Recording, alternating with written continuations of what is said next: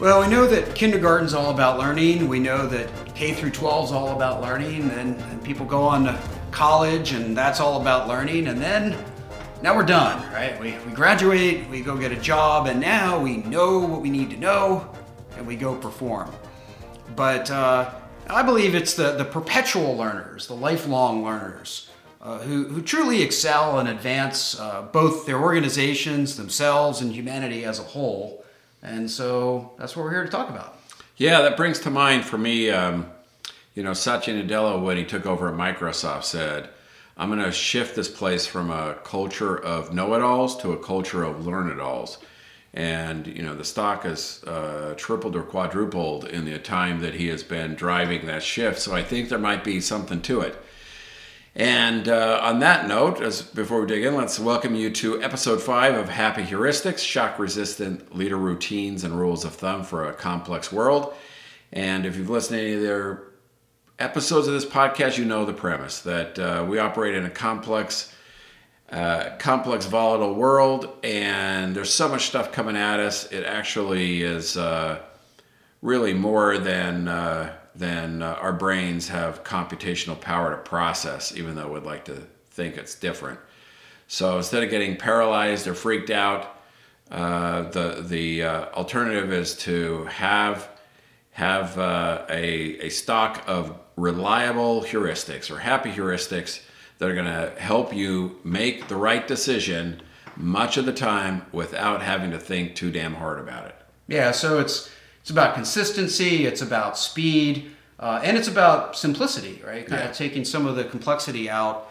And so, again, for return listeners, we pick a theme, we pick a couple heuristics, each pick a heuristic and kind of stress test it, explain it, and help people understand the world through that lens. And this time, as we talk about the theme of learning, being learning oriented, you certainly meet people that might operate that way, but most people seem to aspire to, right? Mm-hmm. They seem to aspire to be a learner. It's not that they have to be convinced that it's good, but how do we put some rules in place to help us do that more consistently? So that's what we're trying to do. Okay, sounds good.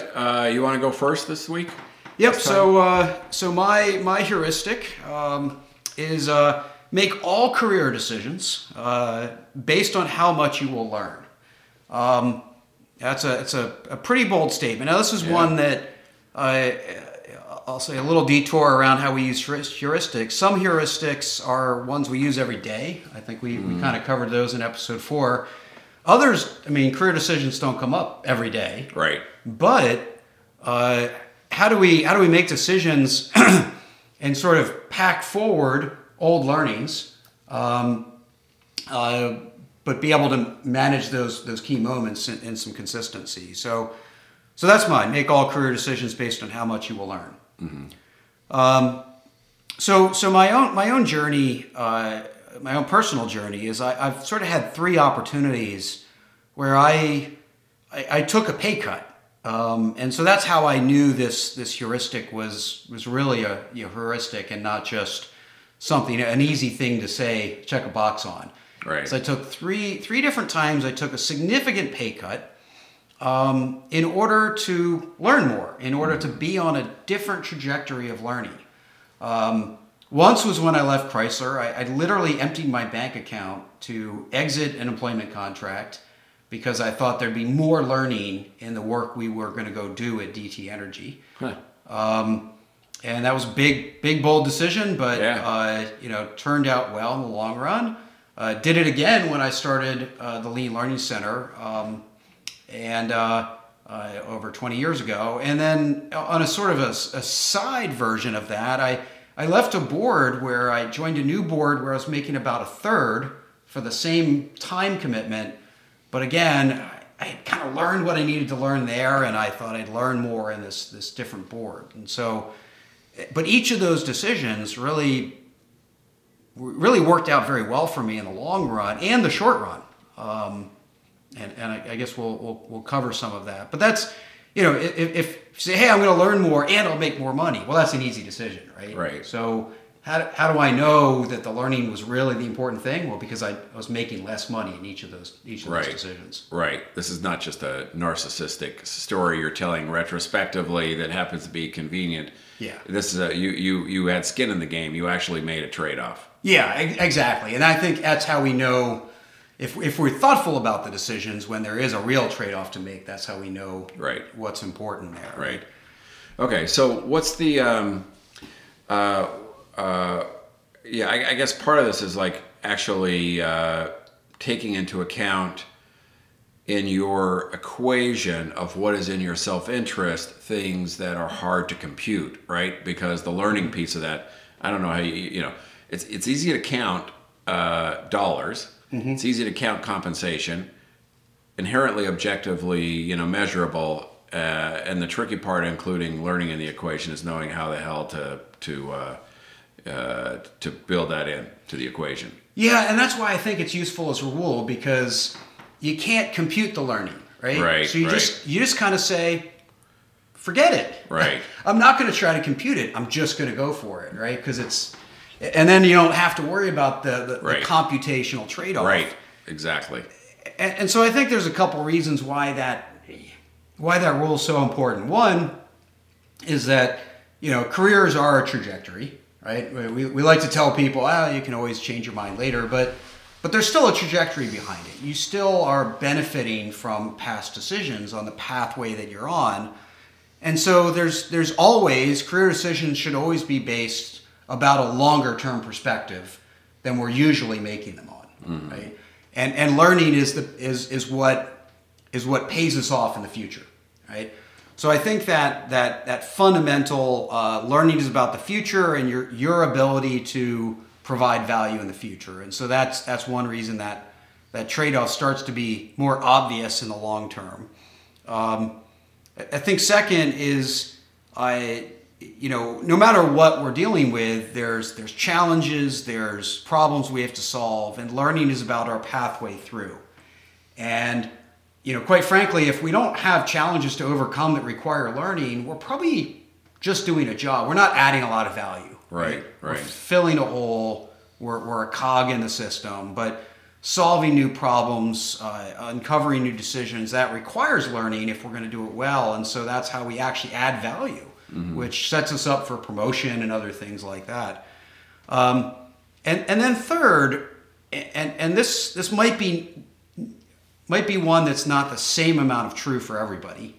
Yeah. But that learning is energy. Learning is what kind of feeds the soul. Yeah. And one of my favorite quotes is Henry Ford said, "Anyone who stops learning is dead, whether they're 8 or 80." Yeah, that's great. I hadn't heard that. Okay. Yeah, and it's kind of who knows with Henry Ford? You never know whether he said it or someone just wrote that he said it, but fundamentally, I think that's true. It's like I want to be that's what being a lifelong learner is, and that's sort of making career decisions around. I'll use that first example of leaving Chrysler and going to DT Energy is, okay, I'm gonna sit here and churn, right? Or I'm gonna go over there and be energized. And boy, there's no amount of money that to me that's worth doing a job that doesn't energize you at some level. Yeah. Yeah.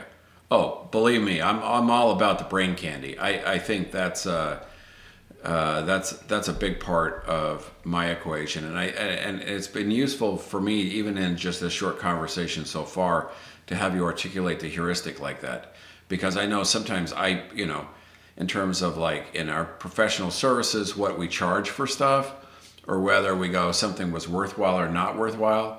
And sometimes I think I am maybe not being fully responsible to my business partners, because I know I do count actually the amount of brain candy that something is going to deliver into whether I think something was worthwhile or not. Mm-hmm. And there's no official accounting for that. Right. And this gives me more confidence to say, and I don't care. I mean, right, because aren't your partners also going to benefit from a more engaged Jeff? Right? Yeah, right. One who's excited about what we're doing, and learning is some of that brain candy, that fuel for the soul, right? And so I think that's why again, you can do the analytical math and try to do a pro and con, but fundamentally, I think career paths are about injecting the best into us and getting the best out of us. Yeah, right. And so, boy, if learning isn't part of it, then both of those things sort of no longer are true. So, and that's, another favorite quote of mine, kind of makes that expectation around the Arcway, which is from Gandhi, Mahatma Gandhi, which is learn as if you'll live forever, live as if you'll die tomorrow. So that's pretty good. Yeah. So sort of like, live for today, right? Be immersed in the moment and don't just put everything off to the future, but learn as if, there's always going to be an opportunity to benefit from that learning, or to pay it back, or to utilize it to advance yourself, your company, your organization, society as a whole, whatever that might be. And so I think that's why that of those three reasons, right? Career trajectory all the way through the fuel, perhaps the career trajectory becomes less important the further you are in your career. But at the same time, perhaps the energy, the fuel for the soul is even more important the further you are in your career. You may not need to work as much.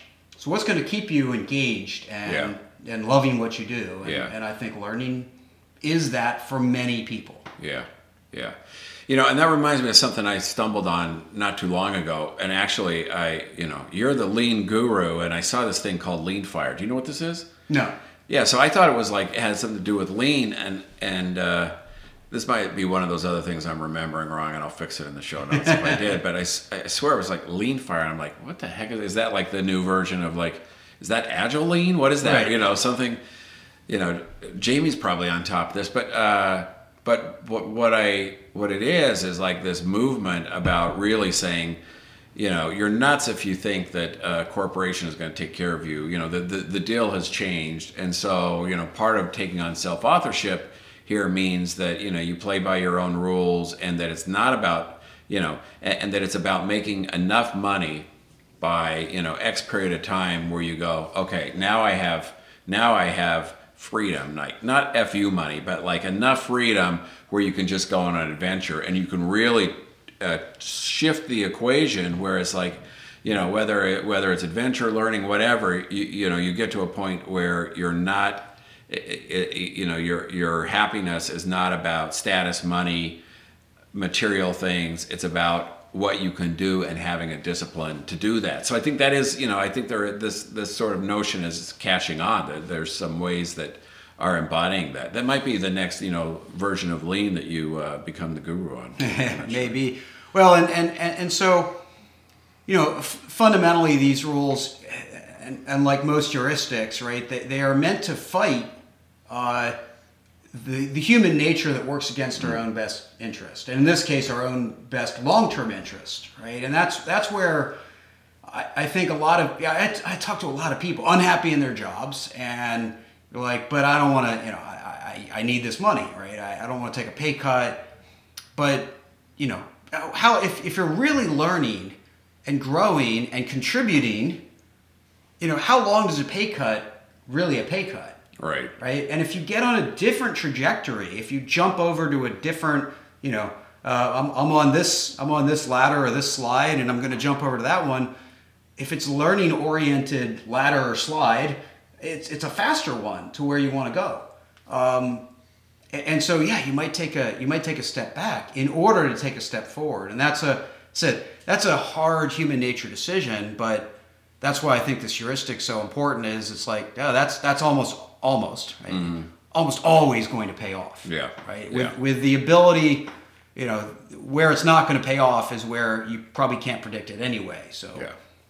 Yeah, and I think probably for both of us in a lot of the coaching we do, we have conversations with people all the time where they talk about what they're doing and rationalize it as you were describing, and when you say to people, well, to try to think about something else, it can feel like maybe you're being touchy-feely, like it's being new agey, and to me I always try to bring it back to the language of cost benefit analysis, and I go, no, that's totally cool. And what is this costing you? Mm-hmm. And to that point, in that situation, if you're in a job that is not, not providing whatever sort of brain candy that one, might get otherwise, then if it's not being moralistic or fanciful. It's about being like an actual accountant in the service of your own self-interest to go, what the hell is this costing you, and then make an enlightened decision. Yep, absolutely. So I think we've hammered on that one pretty well. We can start to switch to our next heuristic. Sounds good. Okay, so I know yours is a bit different, so why don't you take me down your heuristic? Yeah. My heuristic is mistakes are intellectual capital. I guess you should start with a verb. Treat your mistakes as intellectual capital, right?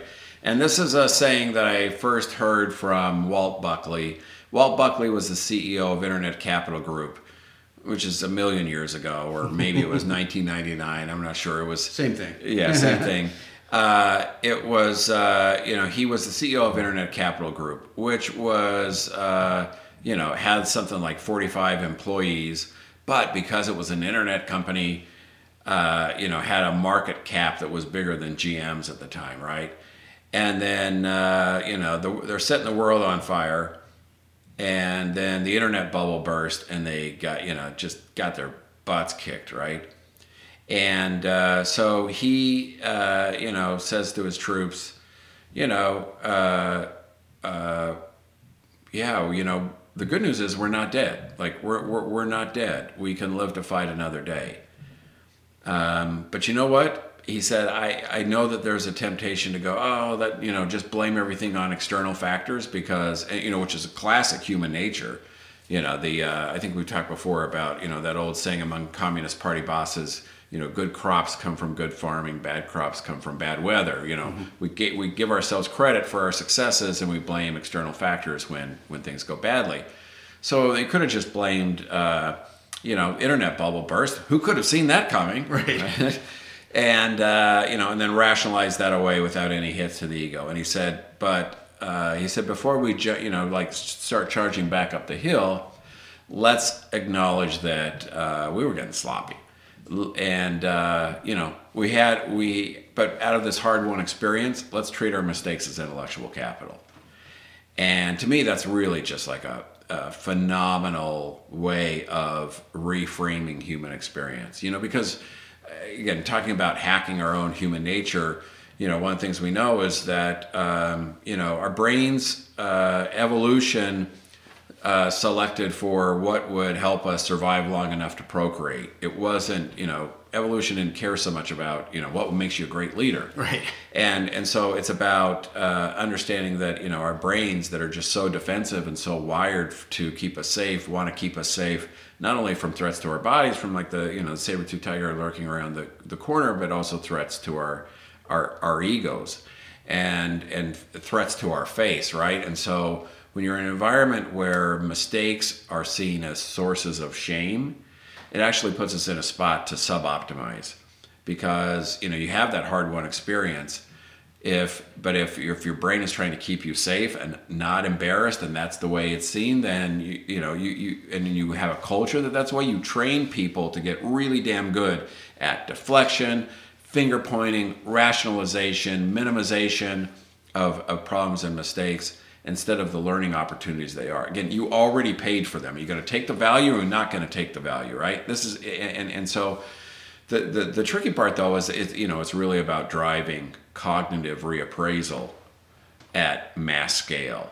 But it's phenomenal when it happens, and that's an example of it. That important reframe: mistakes are intellectual capital. There are other versions of this. More recently, a guy that I'd worked with named Ahmad Tarson told me that in his son's classroom, he had seen the sign that said, mistakes are expected, inspected, and corrected. And I thought, that's awesome. That's awesome. Expected means it's normalized. Like nobody panic, a mistake happened. But it's also going to be inspected. We're going to grab the damn learning out of it, right? And then corrected is, and there's responsibility, there's accountability for doing something about it. And I think that's beautiful. And if like kids got that embedded in their heads early, that would be a really phenomenal thing. From a different perspective, something I think is interesting is, there's this movement. So I don't have to turn on the explicit tag, when we load up our I won't say what it's really called, but it's F up nights. Mm-hmm. And Anchor makes you turn on the explicit tag if you're going to say the F word, so I'm not going to say it. But F up nights are like this reverse TED Talk where the idea is, you have people do these TED Talk-ish talks where they talk about, some, epic failure and then what they've learned from it. And again, it's this really nice version of cognitive reappraisal where going from mistakes are sources of shame to mistakes can be badges of honor if you learn from them. I think is a really is a great example of hacking human nature and driving this cognitive reappraisal that actually puts us all in a better spot to operate more rationally without letting our own defensive brains get in the way. Yeah, and I think it begins with that, expect and really celebrate in a way in order to set yourself up for extraction.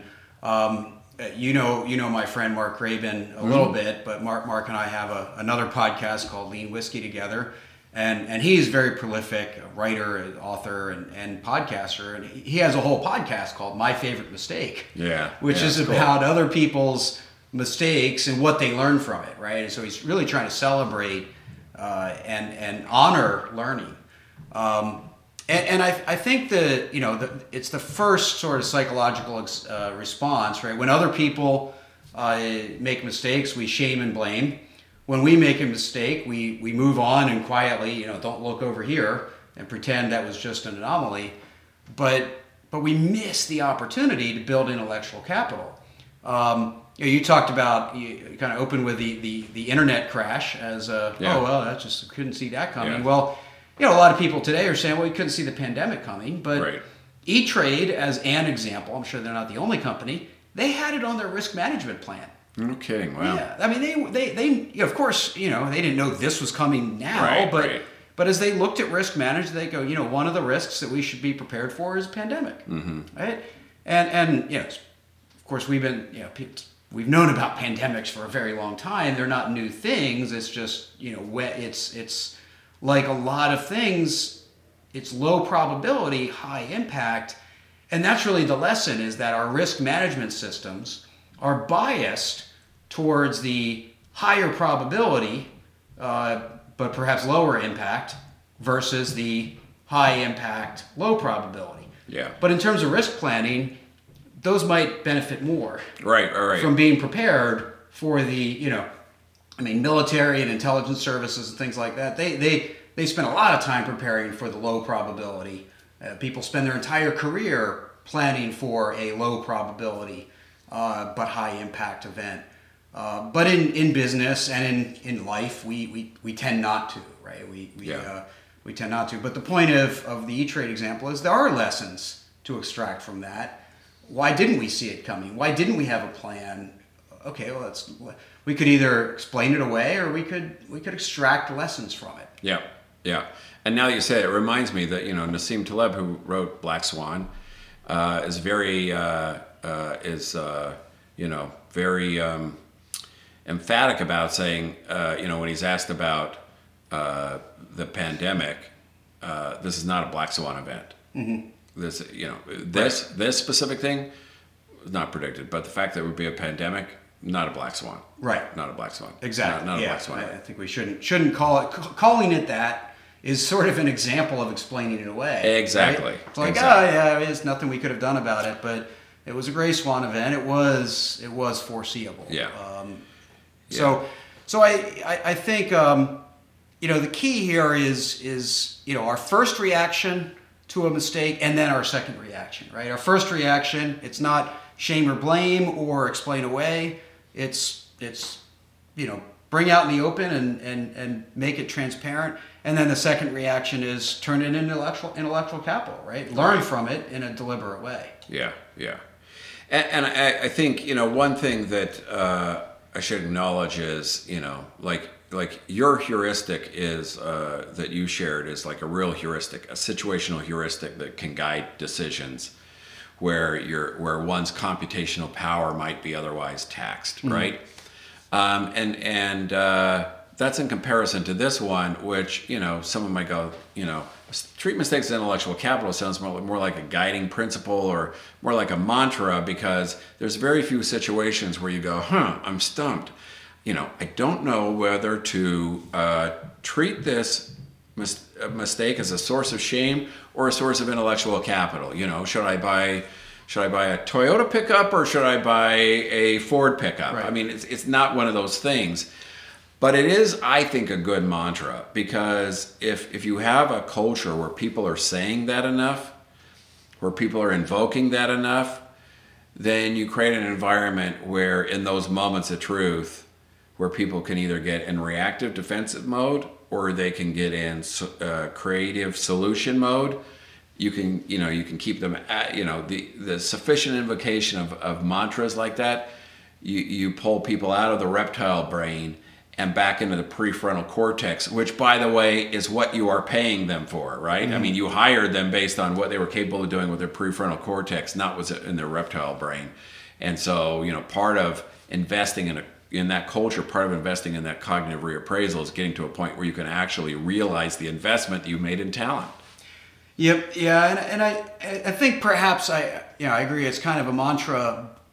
Perhaps turning it into a more of a heuristic is something around, and this could take us down a pretty deep rabbit hole, but design your systems to treat mistakes as intellectual capital. Right. Right. So it's like whether it's your strategic planning process or your day-to-day execution system or your meeting routines or your hiring practices, right?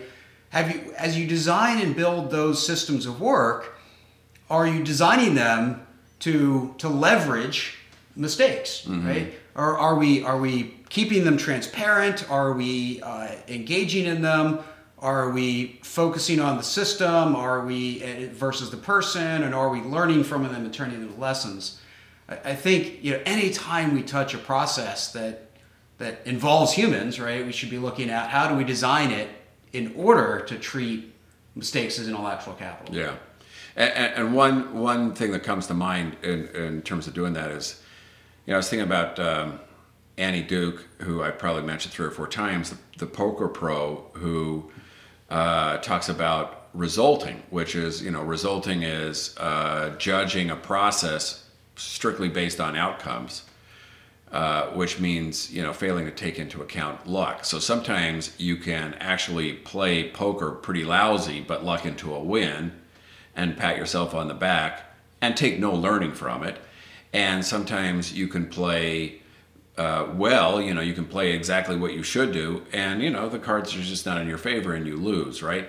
And so, and resulting is really an opportunity to say there's learning either way. And mm-hmm. and one thing I think you and I have talked about and are both fans of is creating a system where, for example, you do after action reviews or retrospectives or whatever, even when things go well. Right. Because there are learnings even when things go well. And I think just as importantly, when you only do, a post-mortem when things go wrong, then it creates that cloud over it where people are not coming into that environment focused primarily on learning. They're focused on how do I make sure that somebody else takes the blame. Yeah, absolutely. And I just remember, way back when I was at Chrysler, we had intended to build a system around learning, and it was around product launches, right? So product launch in automotive is a pretty big deal. But the report was called the What Went Right, What Went Wrong report. And it was about 3 pages on what went right and about 80 on what went wrong. But pretty much what you did, because it wasn't a meeting, it wasn't a discussion, it was just a document that people would populate. And you'd kind of leaf through it, look for your name, right? See if you were blamed, and then I wasn't blamed, and then you'd move on. Awesome. But it wasn't. I think that's the important thing is making sure that we are setting it up to be about the lesson and not about the blame. Yeah. That's how we get the most success out of that. That story just really beautifully, I think, sort of captures, like, boils it down to the binary choice, which is this an exercise in ego preservation, or is it an exercise truly in learning and improving? Yeah, and these heuristics is about more about the latter, and that's what we're trying to do. So that's a good one. That's a good one that fits on a T-shirt and probably could be on our screensaver or sticker on our laptops and so on. So appreciate everyone joining us for this episode. As we explore these heuristics around learning, consider the lessons of the heuristics and the lessons about using heuristics, right? Mm-hmm. And how they take many different shapes, whether it's low use, high impact, or everyday kind of heuristics. And so we're hopefully making people more thoughtful and deliberate about both adopting heuristics and designing and using them themselves. Yeah. And so we hope that you will, if you got something out of us, you will rate us, review us, tell other folks about us. You can find us at jflinch.com/happy heuristics or mgstrat.com happy heuristics. What else do we want to cover today? Well, we love ending with a sort of simple bonus heuristic, and just to kind of provide examples of what we mean, so we don't over-intellectualize this theme. So this bonus heuristic is everything is better with bacon. That's true. I would add butter to the equation as well. Butter probably works, and like all heuristics, they don't work 100% of the time. Exactly. But they work often enough that it's still worth remembering. Absolutely. There we go.